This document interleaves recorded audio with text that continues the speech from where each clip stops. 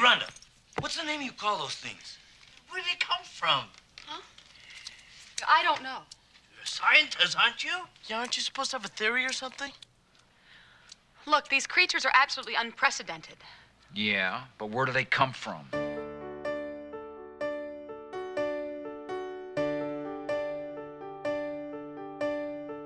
Welcome to episode 19 of I Think I Like This Movie, America's least necessary film criticism podcast. This week we travel back to 1990 for the comedy/monster movie Tremors, starring Kevin Bacon, Fred Ward, Finn Carter, Michael Gross, and Reba McEntire.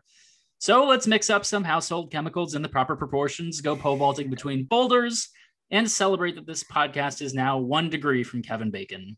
Our guest this week, who brought us this film, is Reem Nadim, a journalist who I'm told also has other connections to this podcast. Reem, is there some higher force at work here? I mean, are we asking too much of life? I don't know about a higher force, but there's definitely a lower force. That is true. Reem, do we want to tell everyone how else you're connected to this podcast?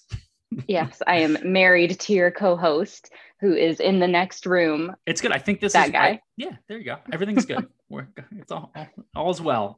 Reem, as the purveyor of Tremors to us, why did you think you liked this movie? What was your first interaction with it? What do you remember about the first time that you saw it? So this movie is actually, humble brag, older than I am. So I remember seeing this like on TV. I didn't go see it in theaters or anything when it came out. This was like definitely something that I just stumbled onto. And I remember I have such a soft spot for Tremors, but what I love about it is that it's like horror movie in the desert, in the summer, during daylight. And I have a special soft spot for it. I'm very biased because my parents are geologists and I grew up in the desert. So this was the first horror movie that I felt like, oh, I recognize this environment. Like, I know why you're wearing those shoes and why you're not walking around in flip-flops. Like, that was the first horror movie where it was like, I could actually picture myself in this situation, because I grew up in that environment. And unlike, The Shining, where there's like snow, or, Cabin in the Woods, or it's like, I can't relate to that. I still love it and love to watch it, but Tremors is the first one that was like, I guess other than Jaws, but Jaws was like a special trip to the beach. And Tremors was the first one that was like, oh, this is a desert horror movie. This is something special. Did your mom and dad have a lot of graboids going after him? Yeah, right. That was my mom's job, was what is she doing? The seismographs of the graboids? Yes. Seismology yes. Yeah, seismographs. I think that's right.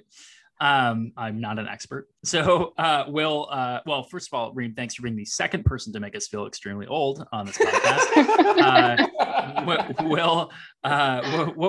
Had you seen this movie? What was your experience with it? So my dad wanted to bring me to this movie, and I saw the poster. I would have been about 7, because this came out in 1990, and I'm born in 83.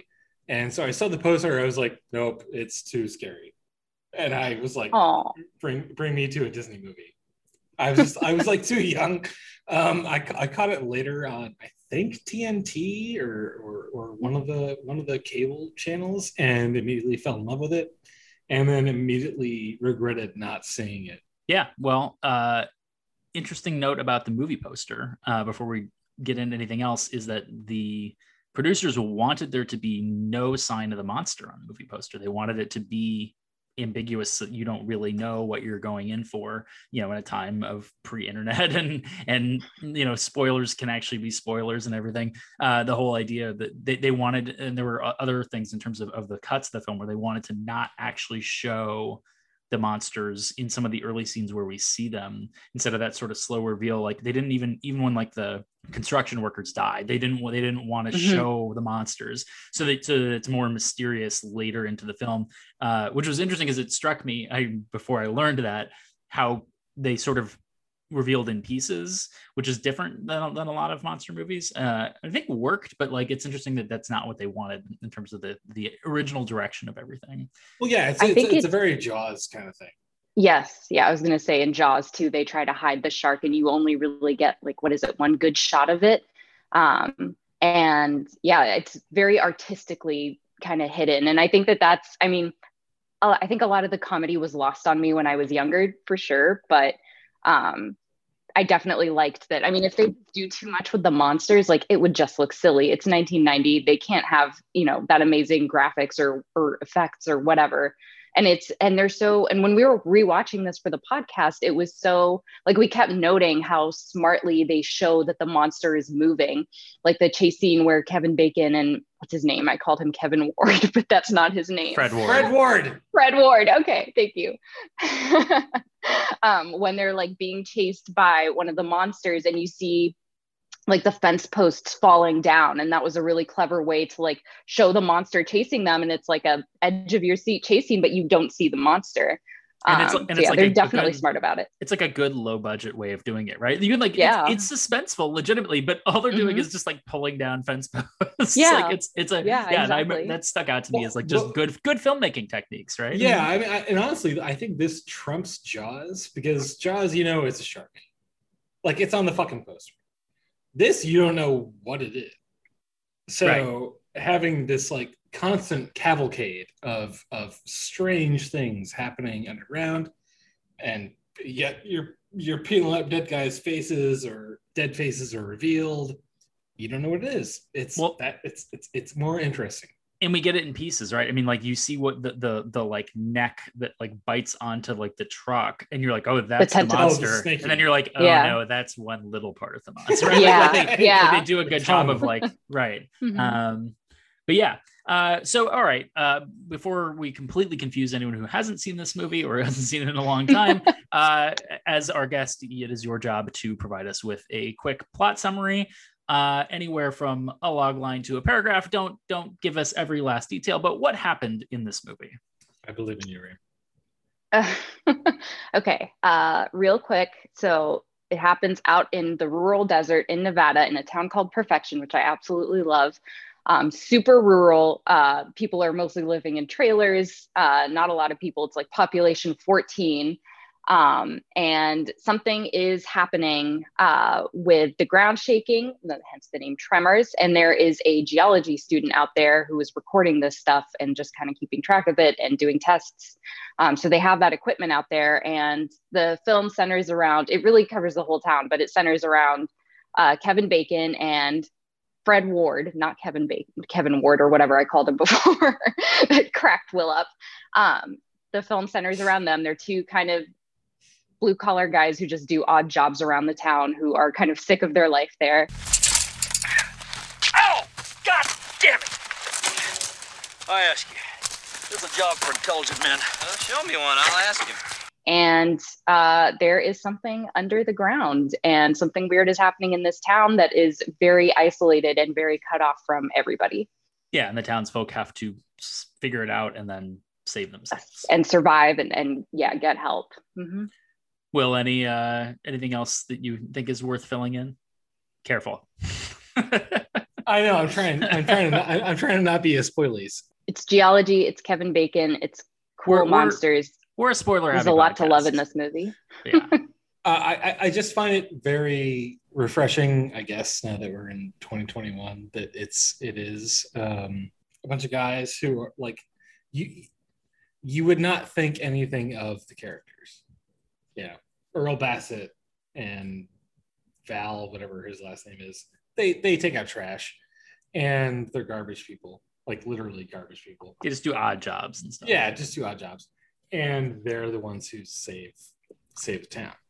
There's no grand blue laser coming from the sky kind of Marvel shit with this. It's just a very focused monster movie. I'm going to give you a suggestion for the shortest plot recap ever. You tell me how accurate this is. You ready? Go for it. Redneck Dune.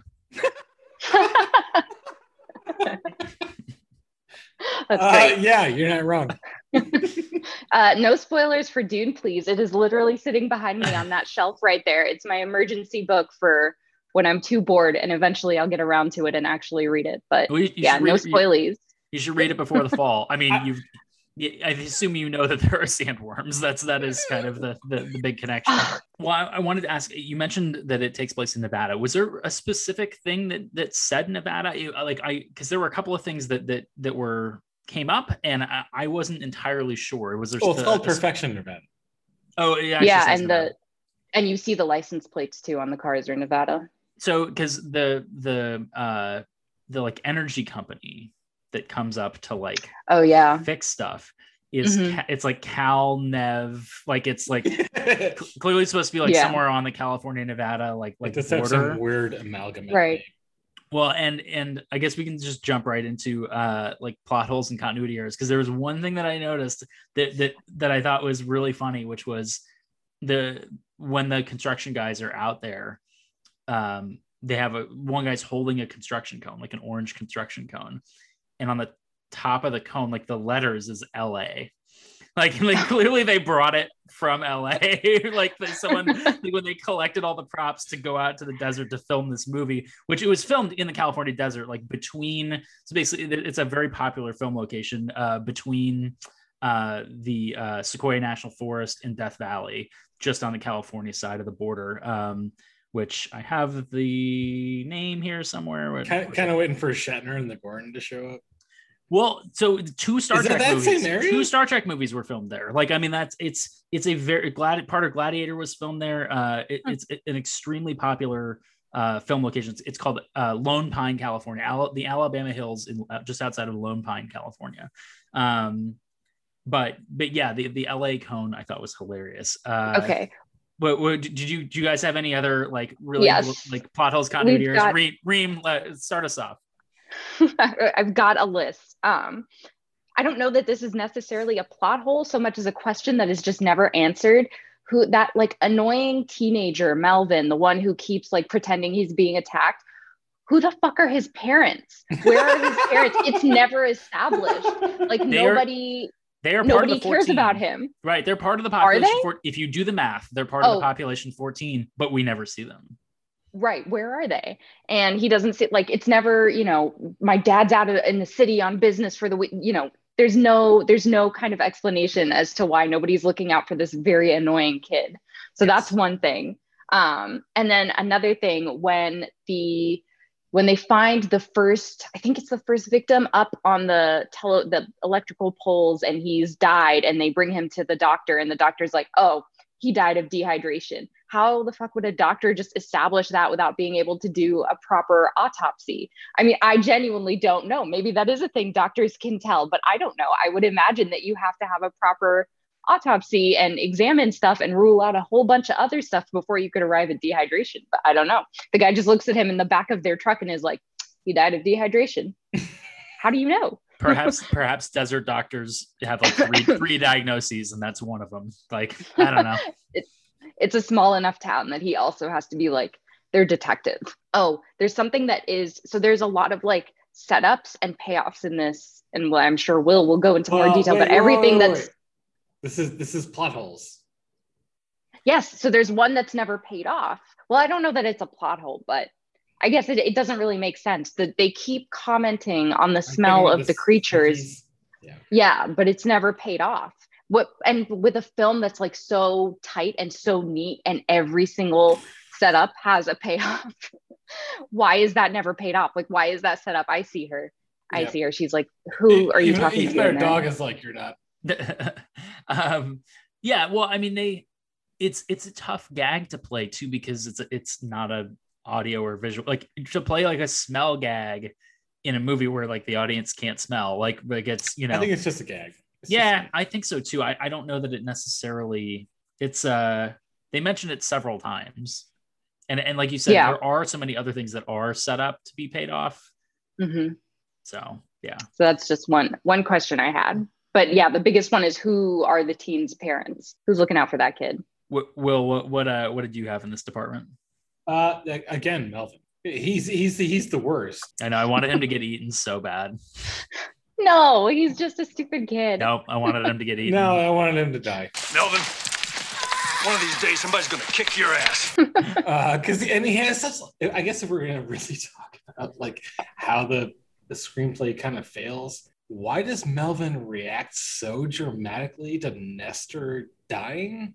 The guy who sits in the I think just because he died. I don't know. I don't think it was like I have an emotional connection to this man. It's just like I just watched a man die. Right. And they're all at that point, they're all up on the roofs. They don't know what's happening. And that's, I think if we do the math, that's also the first death that he actually sees. But it's such a tight fucking script and screenplay otherwise. Like, why would you waste that 45 seconds on this goober that we don't care about getting killed? I mean, like, the joke is there. You know, he sits on a truck tire and then gets sucked down. And then, like, who cares? And he's like, oh, you gotta do something, guys. You gotta do something. Like, it's the weirdest transition. And then everybody, they pan across, like, Fred Ward, like, everyone's faces, as though it's supposed to be a really significant moment. Well, like, I don't think that it's supposed to be a significant moment, but in that scene, what we're seeing is, like someone comes up against the monster. Everybody's up on the roofs. Nobody knows what to do. And one of their group comes up against the monsters, and they're yelling instructions. They're like, get up on the roof, or, you know, don't make any noise, don't move, don't make any vibrations. And then they just kind of hope that person survives. Like when Reba, I'm just going to call her Reba, and her husband are fighting with the monster, like, and before the gunshots start going off, this is one of my favorite scenes ever, but before the gunshots start going off, Kevin Bacon, like, thinks that they've died, because the guy is, like, on the radio, and he's like, Jesus Christ, and then it goes dead. And then he thinks that he's died, and Kevin Bacon, like, throws down the radio. But then we start hearing the gunshots, and it's like, oh, yeah. We killed it! You got that? We killed that mother humper! Come back! Roger that, Bert, and congratulations. Be advised, however, there are two more mother humpers. But it's like they're trying to survive, right? And so I don't think it's necessarily an emotional thing. Yeah, well, I'm taking the opposite point here, too, because here's the thing. Every other death that happens with the monsters, we don't see. The characters don't see. They have not watched anybody die in front of them. They have to watch this very small town, this person they know very well. That's the one time that they see that. So, like, yeah, there's going to be an emotional reaction. No, we saw Chang die. Or Chang. Well, but they're emotional about that too. But like, it's like, this is. I get it. I don't think it's a problem. I don't think it's like an issue. And they're emotional about Chang, but also that's before they get up on the roof. So they don't have time to be emotional about Chang. They have to escape and figure out where they're going to go. And that's when the geologist girl falls through the window. That's when they climb up on the roof. So there's not... Her name is Rhonda. Rhonda. Sorry, Rhonda. I'm very sorry. There's not much time for them to, like, mourn Chang. Whereas with the other guy, they're all just stuck up on the roof, just watching themselves be picked off one by one. I just imagine the writer's room, like, or I guess there's not a writer, but like the screenplay. There's three guys who wrote the screenplay, sitting around one night as they're polishing it up, being like, in 1988 or 89 or whatever, being like, what is the least sexy woman's name for, like, a white woman, and landing on Rhonda. I actually wonder if they wrote that like the mom was supposed to die. I don't know. I mean, they couldn't have like the kid die. Like, you know what I mean? Like, it's but that's somebody what I mean. had to die. That's exactly what I mean. Like, oh, we need like a dramatic thing to happen here. Well, he was the last one, right? He was the last character to die. I think Nestor actually is last one to die. And maybe they had originally wrote it as the mom of the daughter of Jurassic Park daughter dies, and they just switched something out at the last minute because it was maybe too gross, too weird, too horrific. Yeah, I mean, he's the least consequential character, probably. Yes, right? None of the deaths are so, like, emotionally, you know. Right, and you're not super tied to the death. He also prevents this movie from picking off the two minorities in this scope. By at least having a white dude die and the Latin guy survive. I was searching for the to say that. Yes, he survives. I was glad about that too, because when Chang goes, it's like, oh, God damn it, come on. All these white people, and you're just picking off the minorities. But one of them survives. So when Miguel went down to start the tractor, I was like, oh, no. I know. I was so bummed out when Victor Wong was like, hey, take the Swiss cheese and also the bullets. And then also my refrigerator is going to start and I'm going to die. Which, to be fair, is set up. Yeah, they do a good job with that. It's all payoff set up. payoffs. For a pretty tight movie, they still do get a lot of those. You know, the rock paper scissors thing is played in 4 times. You know, and Kevin Bacon loses. And we've talked about repetition variation as the original Buster Keaton form of comedy. Like he loses. You establish that he loses. He loses again. The repetition. He wins, but not really, because he gets the shitty gun, and then the other his buddy gets the good gun, and so he's like lost again in a different way, and then he loses a final time, but it's like, no, I'm going to be the hero, like elbows him and jumps off the roof, right? Like that is like as classic film comedy as exists, and it's done really well. It goes through the whole film. Yeah, and also there's a bit with the who has the lighter and who has the cigarettes that they do. I will have to rewatch it and like write down who does what when, but that's played through too. They have a really good like chemistry between the two of them. Hey Rhonda, you ever heard of anything like this before? Oh, sure, Earl. Everybody knows about them. We just didn't tell you. Oh, hell, man, no one ever saw anything like this. Yeah, it goes from like Val has the cigarettes in the very beginning, and I want to point out that actually Earl looks like a tremor. His sleeping bag has all brown outside, all red inside. And then he falls out of the truck looking like he's been eaten by a tremor. After the stampede joke, they keep switching it. It's it's cute. It's just brilliant. Like that actually is a really I didn't think about that, but in terms of like making him look like the monster in the beginning, like is an interesting like. It's just mwah. It's adorable. they do some good little preview things too, like when the doctor when they're loading up, it goes to the doctor and his wife, and the first thing he says after he's been lugging things around, he goes, "I'm dead," and I was like, "Oh boy!" Like, yes, that's foreshadowing. That one and when they're trying to leave town and they see that the road is blocked and they're like, is there a higher force at work here? I'm like, no, it's a lower force. Lower force, yeah. So I had one other thing, which this is kind of minor, and maybe I just missed it, just in terms of sort of weird plot hole shit. But like, one thing that I appreciate is the monsters never fall for the same trick twice, right? And when they go back to the well, it always fails. And so when they kill the second to last one with the bomb, and they try it again, the monster picks up the bomb and throws it back. And it hits all the other bombs, and they all have to duck for cover. But then immediately, our 2 redneck heroes and our grad student are like 50 feet off the rocks in the desert. Yeah. Like, how the fuck did they didn't get blown off the rocks? Like, they're just like suddenly way out in like no man's land, and where they're like can't be. It didn't make any sense to me.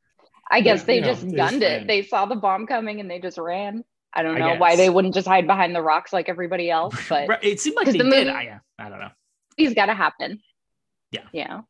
That was the only other thing I noticed. Did you just to clean up that section? Were there any other like weird like things that just didn't finish a thread on something?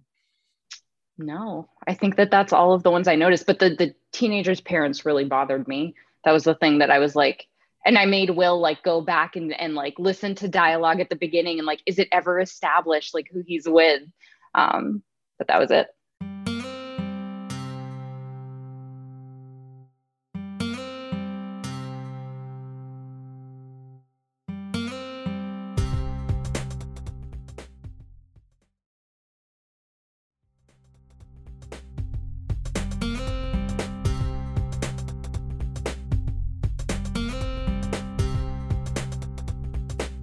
Well, that kind of leads us into the characters.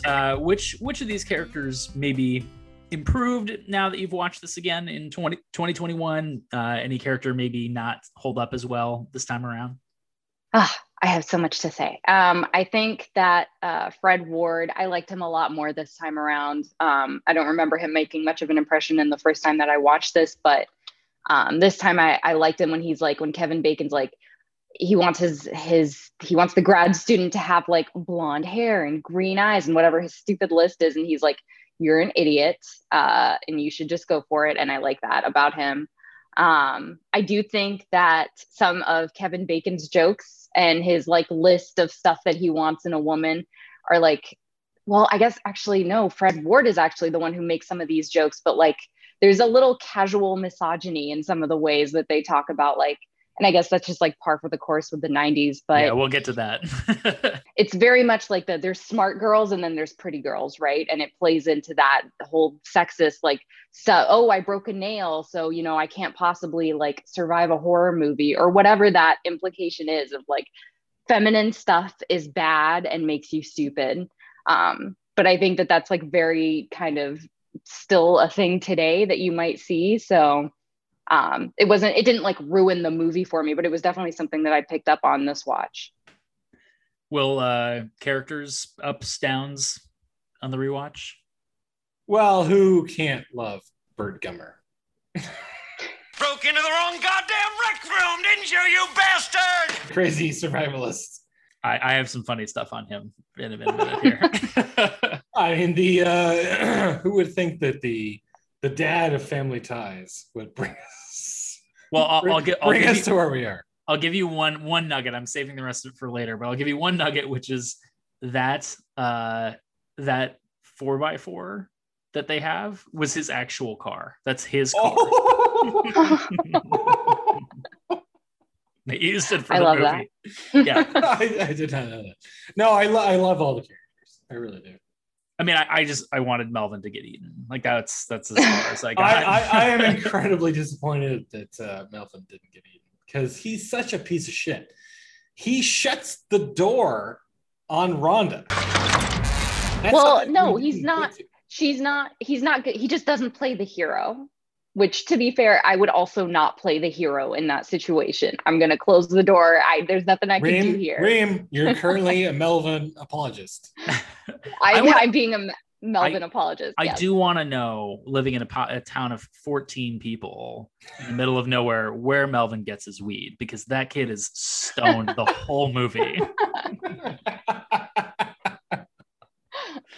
I mean, maybe he just grows it, like. Yeah, right. I didn't see any In the cops desert. there. They could do what they want. But that dude sucks. He's playing basketball, quote unquote, all the time. There's no Well, see, that's hoop important anywhere. though.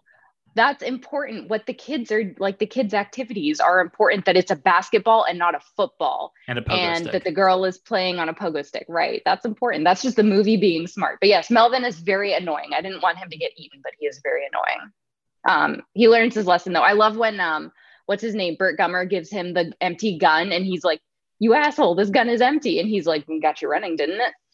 So I love that moment. Bert, you asshole, there's no bullets in this gun. Got you moving, didn't it? It's an incredibly smart screenplay, for sure. But Yes, also, definitely. that does not preclude my desire to watch Melvin die. Yeah, right. It's rare that I want to watch a teenager get eaten alive, but it's, it happened. Well, so the pogo stick brings us smoothly into the what are the most indicative of the time and era references in this film. Reem, what you alluded a little bit just to in terms of general thematic filmmaking, issues that some of them still persist today, but are especially noticeable in that era in terms of treatment of women and maybe lack of dynamic characters or pigeonholing them one way or the other. What else stood out to you just watching this that pegged this movie extremely as having been made in 1990? There's actually not a lot that I would say that like this immediately gives me 90s vibes. And I actually had to look up when the movie was made because I wasn't sure if it was the 90s or if it was the 80s maybe. Like I couldn't exactly tell, but the pogo stick is definitely like a very 90s thing, but it's also like very on purpose with the vibrations. I think if it were an early 2000s thing, I think it would have been a Razor scooter. That would have been the appropriate toy to have there. But otherwise, I don't think there's anything here that makes me think it's immediately 90s. Like I don't know if the lack of phones is like a 90s thing, an early 90s thing, or the fact that they're so rural and like all of them are living in trailers and it's like 1990, so that maybe not everybody has a landline because they don't need one and only the store has one. And maybe that's how it is if you live in a town of 14 people. But I can't say for sure. I will say that what the phone the store has is a payphone, and that pegs it into at least some kind of a time period pre 2006, probably or so. Fred Ward kicks some cash over. We're just gonna leave that giant can opening. You do that as you were speaking. Just. We're sponsors of AHA. Yeah, beverages should sponsor this podcast. I'm willing to try whatever people want to throw at us. I drink something different every week, so like whatever, whoever wants to sponsor. No, but there is a pretty good joke where Fred Ward kicks Kevin Bacon like 25 cents to operate Chang's telephone, which is broken, and then he never gets the money back. It's just gone. Yeah. Well, right. So the payphone, the fact that they're like smoking, obviously that's become much less of a thing. They're smoking Marlboro Reds, and it's your two characters, your two protagonists in like the opening scene, and like this is like clearly a big part of who they are, and and they're smoking softbacks. Yeah, which is real aggressive.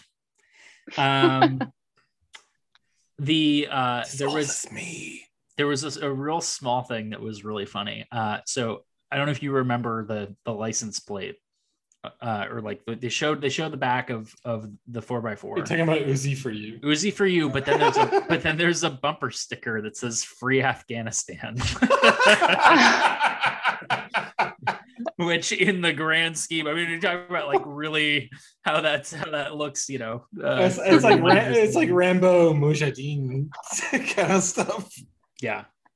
I did not see that. We did notice the bumper sticker on the college student's car, Rhonda's car, and Will paused it and like tried to figure out what it says. And at first I thought it said, "I am a college student." And I was like, that's the lamest bumper sticker ever. But then Will realized it says, "I is a college student," which is at least a joke. So I was like, what is "I am a college student"? That's so weird.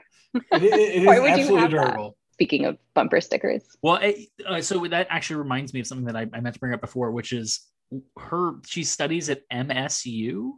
What the hell is like if you're in Nevada, California, like what would MSU? I've thought about. I was thinking about it the whole rest of the movie, trying to think about what this state university is. Like it doesn't make any sense. Like they could have just called it Desert State, or they could have just like there's. I think at one point you see a sticker that says like Mesa State. Do you? I don't know. I'm pretty sure it says Mesa State. All right, because so that would be Arizona.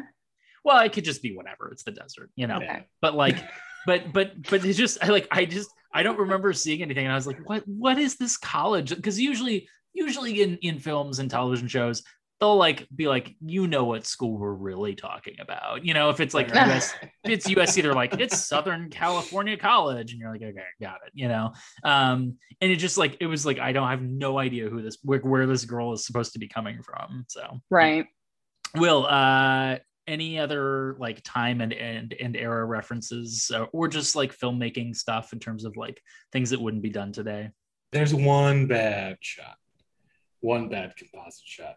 And then there are like a couple of times where you see Fred Ward like hit the ground, and you can sort of see like a trampoline bouncing where they're gonna have the big puppet jump up. But it's really solid. It's like really, really good. And the thing that I appreciated the most, I think, on this last rewatch was it kind of looks like a John Ford Western. Like it's shot like a Western. You've got these wonderful backdrops. There's no obvious CGI. It's an extraordinarily beautiful film. It almost is a Western. I mean, if you are able to like take that, step back in your brain and think, what if you made this exact same movie 50 years before, and instead of them being like, worm monsters, they were Indians? How is it any different than a Western? You know what I mean? Like, I mean, it's kind of the same. Like it comes, they attack the town. They don't know how to deal with them. They're, and it's like, it almost is a Western in that sense. And we watched it. Go ahead, honey. I was just going to say the fact that there's not a lot of CGI dates it in itself. Like if this were made today, it would be all CGI. there would not be a single practical effect in there. It's 1990. There's no CGI. When you come into some of the shots, like even the beginning one when Val's pissing off a cliff, it's just this huge. And at first I thought this might be a matte painting, and it's not. It's just this wonderful camera shot of these mountains, and then it does a hard 180, and you see Kevin Bacon, and it's just this crazy gorgeous blue sky and just mountains. Like it's one of the most gorgeous films I think I've seen in 20 years. I mean, they do a really good job of taking advantage of the location and like letting the location just be, good setting. Like there's no reason to mess with a lot of that. They just let that paint all the backgrounds for them. Mm-hmm. And I read that they built that town out there, and everything was just like a set in 2 months. They just I was wondering whether there was like 3 buildings. Nope. Yeah, it didn't exist. They just threw it up in the desert. So I mean, that makes sense. Have everyone live in trailers. Why not? Yeah, exactly. So one thing that did stick out to me a little bit, and I don't know, I think you could argue that they would do this again today, depending on the director. I think in a lot of cases, maybe they would reverse the roles. For as much agency as they gave our grad student, she was the one always coming up with the good plans and outsmarting the men for the most part until Kevin Bacon's final sort of heroic, stand. When she gets caught in the barbed wire and he pulls her shoes and then pants off and she's running in her underwear back into the store, like it just felt like an excuse to get our grad student in her underwear on camera. And I feel like if the movie was made today, it would be Kevin Bacon and she would be pulling Kevin Bacon's pants off and he would be running back into the store in his underwear. Fair enough. Maybe that's our I'd love to see movie. That. It should have been Kevin Bacon nudity and not, what was her name? Carter Finn nudity.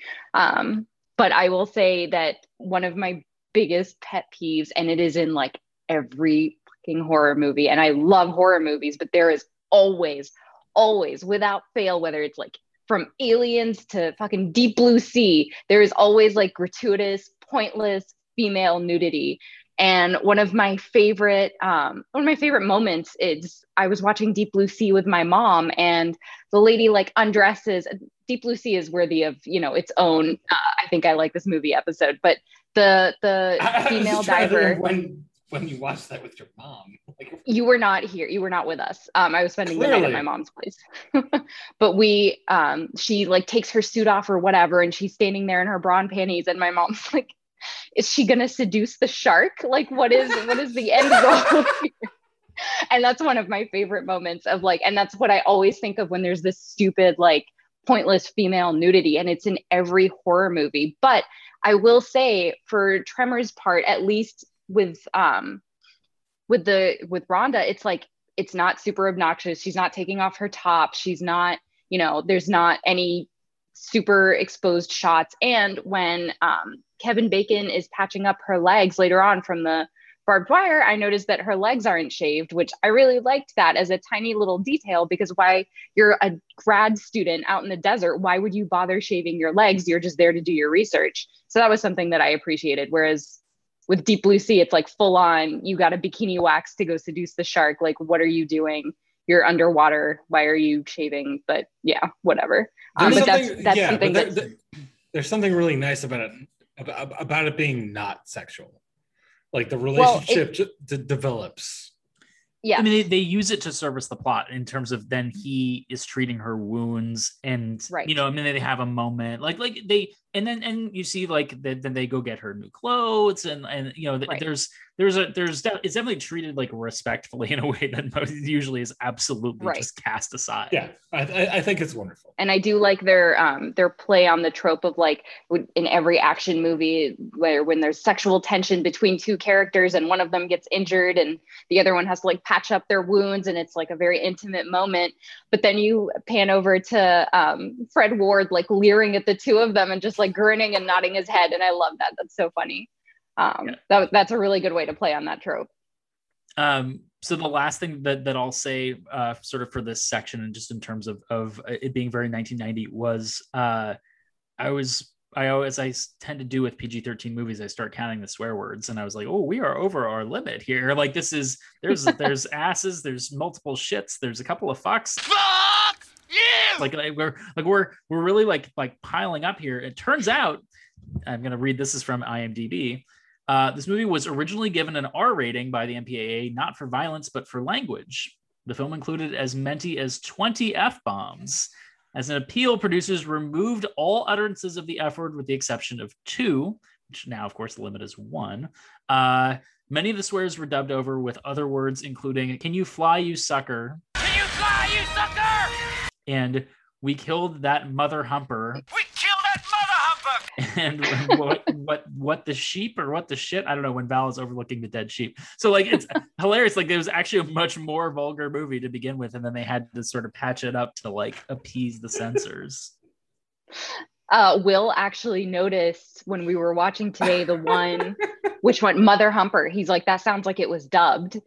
And obviously it's motherfucker. But it's good to know that even like "Can you fly, you sucker" was originally "Can you fly, you fucker." Yeah, that's really funny. Which would have been funnier. Right. It really would have been. Yeah, sorry, I'm still giggling. Just always goes back to my absolute favorite of all time, of course, which Phoebe Bridgers named her first album after, which is the TV dub of Walter in The Big Lebowski smashing the windshield. It's "Find a Stranger in the Alps," and you can let your brain figure out how does it feel to fuck a stranger in the ass? Yeah. That's funny. This is what happens when you fuck a stranger. This is what happens. That's right. This is what happens, Larry. I remember that. This is what happens, Larry. This is what happens when you find a stranger in the Alps. Oddly enough, we just watched that movie with my mom. Yes. But it was definitely "fuck a stranger in the ass." So Yes. they must have gone back and or that was the R-rated version or whatever. Right. Yeah. Yeah, this is the classic TV. I mean, like that's the normal version. It's just when they put The Big Lebowski on television, that is the terrible dub that they do in order to The get workaround. Because you can't just cut that scene. It goes for Right. 2 minutes and it says it over and over again. I could not find a Gaucho Watch This. I tried, but I couldn't. There's just, I'm sure maybe somewhere there's some connection, but I went through the director's IMDb's and all the characters. I couldn't find one. So Can you remind your faithful listeners what a Gaucho Watch is? Not for me, because I know. Right. Yeah. It's I try it with every film to find a connection between the film and my alma mater, the University of California, Santa Barbara. We find some good ones sometimes, and sometimes we come up with nothing. So it goes. It was filmed in California. It was Close filmed enough. in California, but it was filmed well on the other side of California.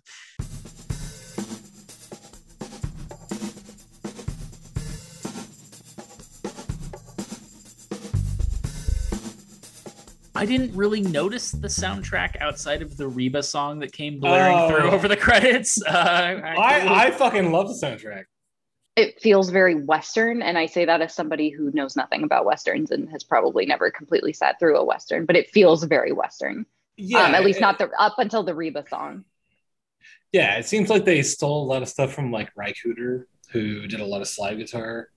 The soundtrack's there, and it's probably good that it doesn't stand out. If I'm remembering correctly, the pole vaulting scene is the one that kind of stood out to me on this rewatch, where it was like so jaunty and like, oh, this is a funny, lighthearted moment now. But it wasn't like over the top or anything. I mean, the scene speaks for itself, but that was where I noticed kind of a tone change in the music. But I also wasn't thinking about it too hard.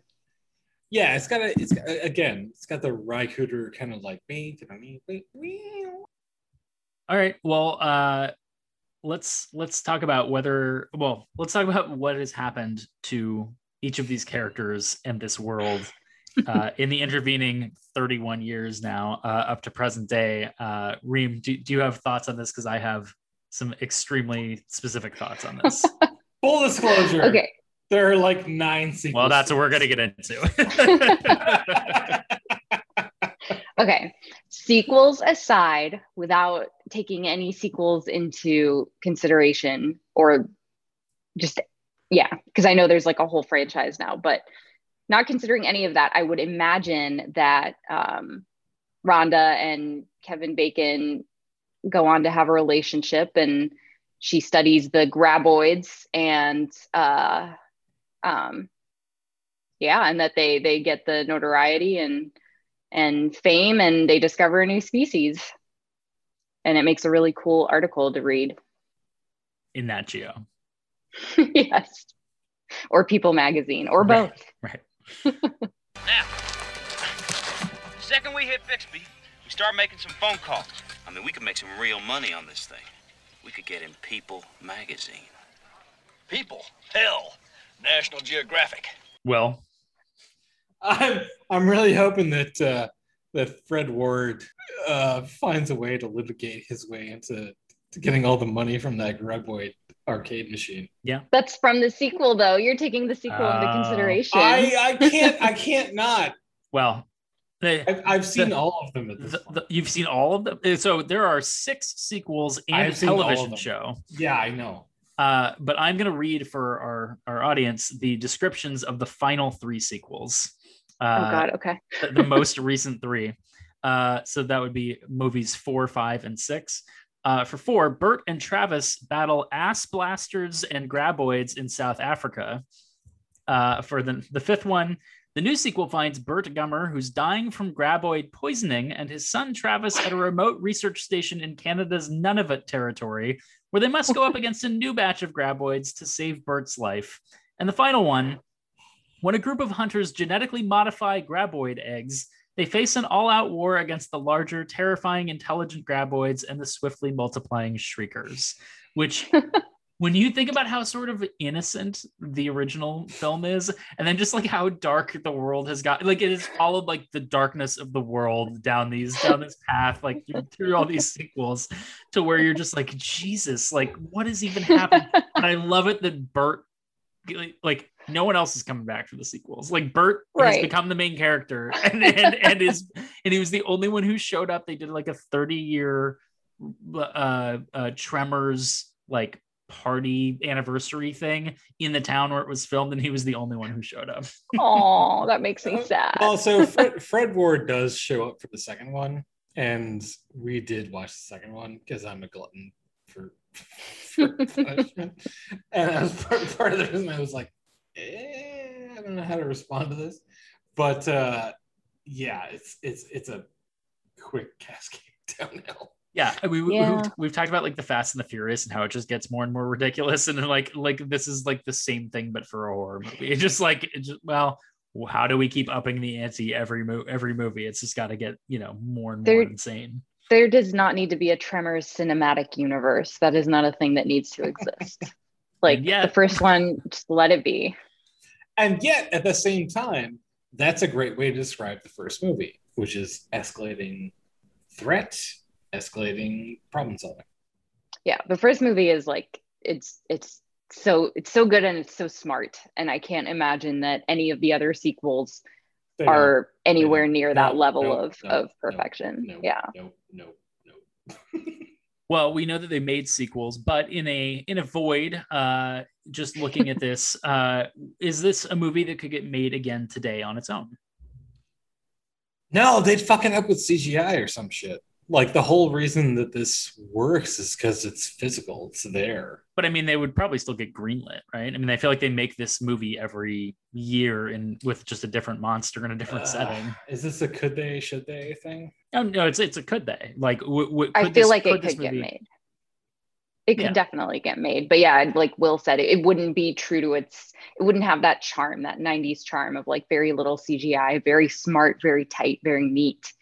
But I feel like it could definitely get made today. I mean, probably they wouldn't have any sexist jokes in it or fewer sexist jokes in it, but it could definitely get remade. I mean, the screenplay is like so smart and so clever, and yeah, it could get made. I just don't think it would have that original like. Yeah, I don't. The direction is so tight and the acting is so exactly what it needs to be. Probably up there with Ghostbusters. Yeah. This is my Monsters Ghostbusters.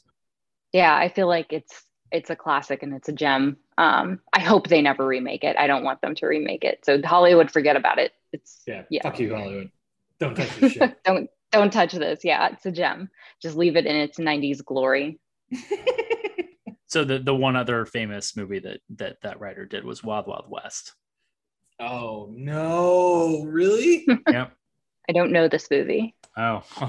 Well, consider yourself lucky. Yeah. It's fucking terrible. But yeah, right. I mean, this like the format. I think that the thing that makes the format work the most for me is that it's basically a buddy comedy where a monster shows up. Like, but it stays a buddy comedy. Like it is. Like it's not really a horror movie. Like in the sense that it's not trying to terrify you. Like there's suspense and action, but like it's not trying to like psychologically damage you the way that like horror movies today try to do that. They try to haunt your like existence for, you know, the near term future. And like that's not the intent. It's scary, but it's a comedy ultimately. Like when they blow up the worm when they're all on the rocks and there's just like there's just splatter. I mean, I laughed out loud. Like that was some of the funniest stuff, was just like the physical comedy. Yeah, it's almost like someone said, "Hey, we should have fun." All right. So what else did we miss? What other notes did you guys have? Anything else that didn't fit into our normal categories? Oh, I remembered what I was going to say. Sorry. That the film doesn't try to traumatize you, but like the concept of something under the ground that you can't see is like, it's so smart, and it could be so scary if they wanted it to go in that direction. Clearly they didn't. And I'm glad that they didn't, because it's a genuinely funny movie, and it's comedy is like the first thing that ages in a movie, but this really holds up and it's really funny. But if somebody else wanted to like change up the idea a little bit, like there is so much with, you're walking in the desert and you're afraid a snake or a scorpion is going to get you, but instead it's like something completely under the ground that you can't even see, or even the idea of like a rural creature that we just don't even know about yet that like predates dinosaurs. There's a lot there. There's a lot there that could be really, really scary. But I'm glad that they don't go with that, but there's scary stuff to explore there. So hopefully Hollywood makes more, desert horror movies, because there's a lot of spookiness there. But Will is shaking his head. Maybe not Hollywood, but someone smart in Hollywood who can have the connections to get it made. I don't want like... It's just going to be The Rock as Scorpion King Part 2. Or it's going to be a Marvel goes to the desert or some other stupid shit, which I think actually they already did. I don't even want to talk about it. Well, the last like desert movie that I saw was Palm Springs, which is just like a different kind of monster in the desert. This is like bizarre time cave, like it was arguably also a comedy that has like some really dark, terrifying themes running through it. Just in it doesn't really have a villain in quite the same way, but Yeah, I haven't watched that yet, but I heard good things about it. Oh, yeah, so that's a good one. Yeah, there was good physical comedy that I think kept it light, that kept it from taking itself too seriously, that burping out the generator. Like there's just like, there were things that were just well done. I was trying to think if there were anything else sort of along that line. But yeah, there are ongoing gags, even though the monster is obviously like terrifying and deadly, like they still find comedy in the monster, which I appreciated. Yeah. Will, anything else on your list to clean up? Anything else in your notes? I think it's an extraordinarily smart screenplay, extraordinarily smart script. The threat is presented seriously, and the reactions may or may not be comedic, but it is a very funny movie. And please, for God's sake, stop making sequels to this. Just leave it alone. Let the actor for Burt Gummer cash his checks. Let him make his money. He deserves it. The dad from Family Ties has had his time. He doesn't need any more. Burt Gummer doesn't need any more checks. It's a great movie. It should never, ever, ever, ever be remade. Tremors is close to a perfect movie. Just leave it alone. Well, that I think somewhat answers the all-important final question, but it's not up to you, Will. It is up to Reem. We must answer. That is the purpose of the podcast. Do you still like this movie? I do still like this movie. I love this movie. It's not perfect. There's some dated comedy in there, but it's really, really good. It holds up.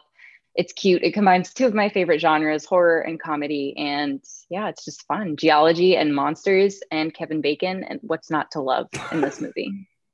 It's a fun time. So yes, I still love this movie. I mean, I'm tempted to just leave it at that. I don't know if we need our opinions. I don't know if you wanted to promote anything, Reem. Do you want to promote anything? I guess if anybody wants to follow me on Twitter, it's at Reem_Nadim, where I tweet once every 4 blue moons about work-related stuff and things that directly impact me and interest only me. So feel free to follow me there. That's it. All right. Definitely make sure that you're following us on Twitter and on Instagram at Like This Movie. You can use the hashtag ITILTM, that's hashtag ITILTM, to jump into the conversation and ask us any questions. Keep an eye out for our polls we're running each week with every episode tied into the film in one way or another. And we will see you back here next week.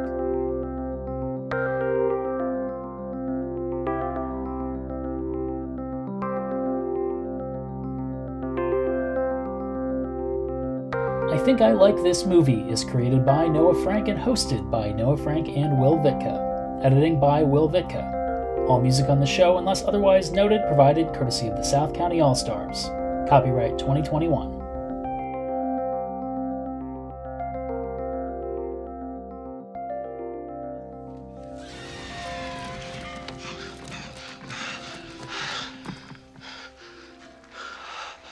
Stupid son of a bitch.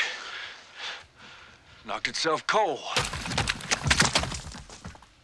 Called my ass. He's dead. Well, he killed him.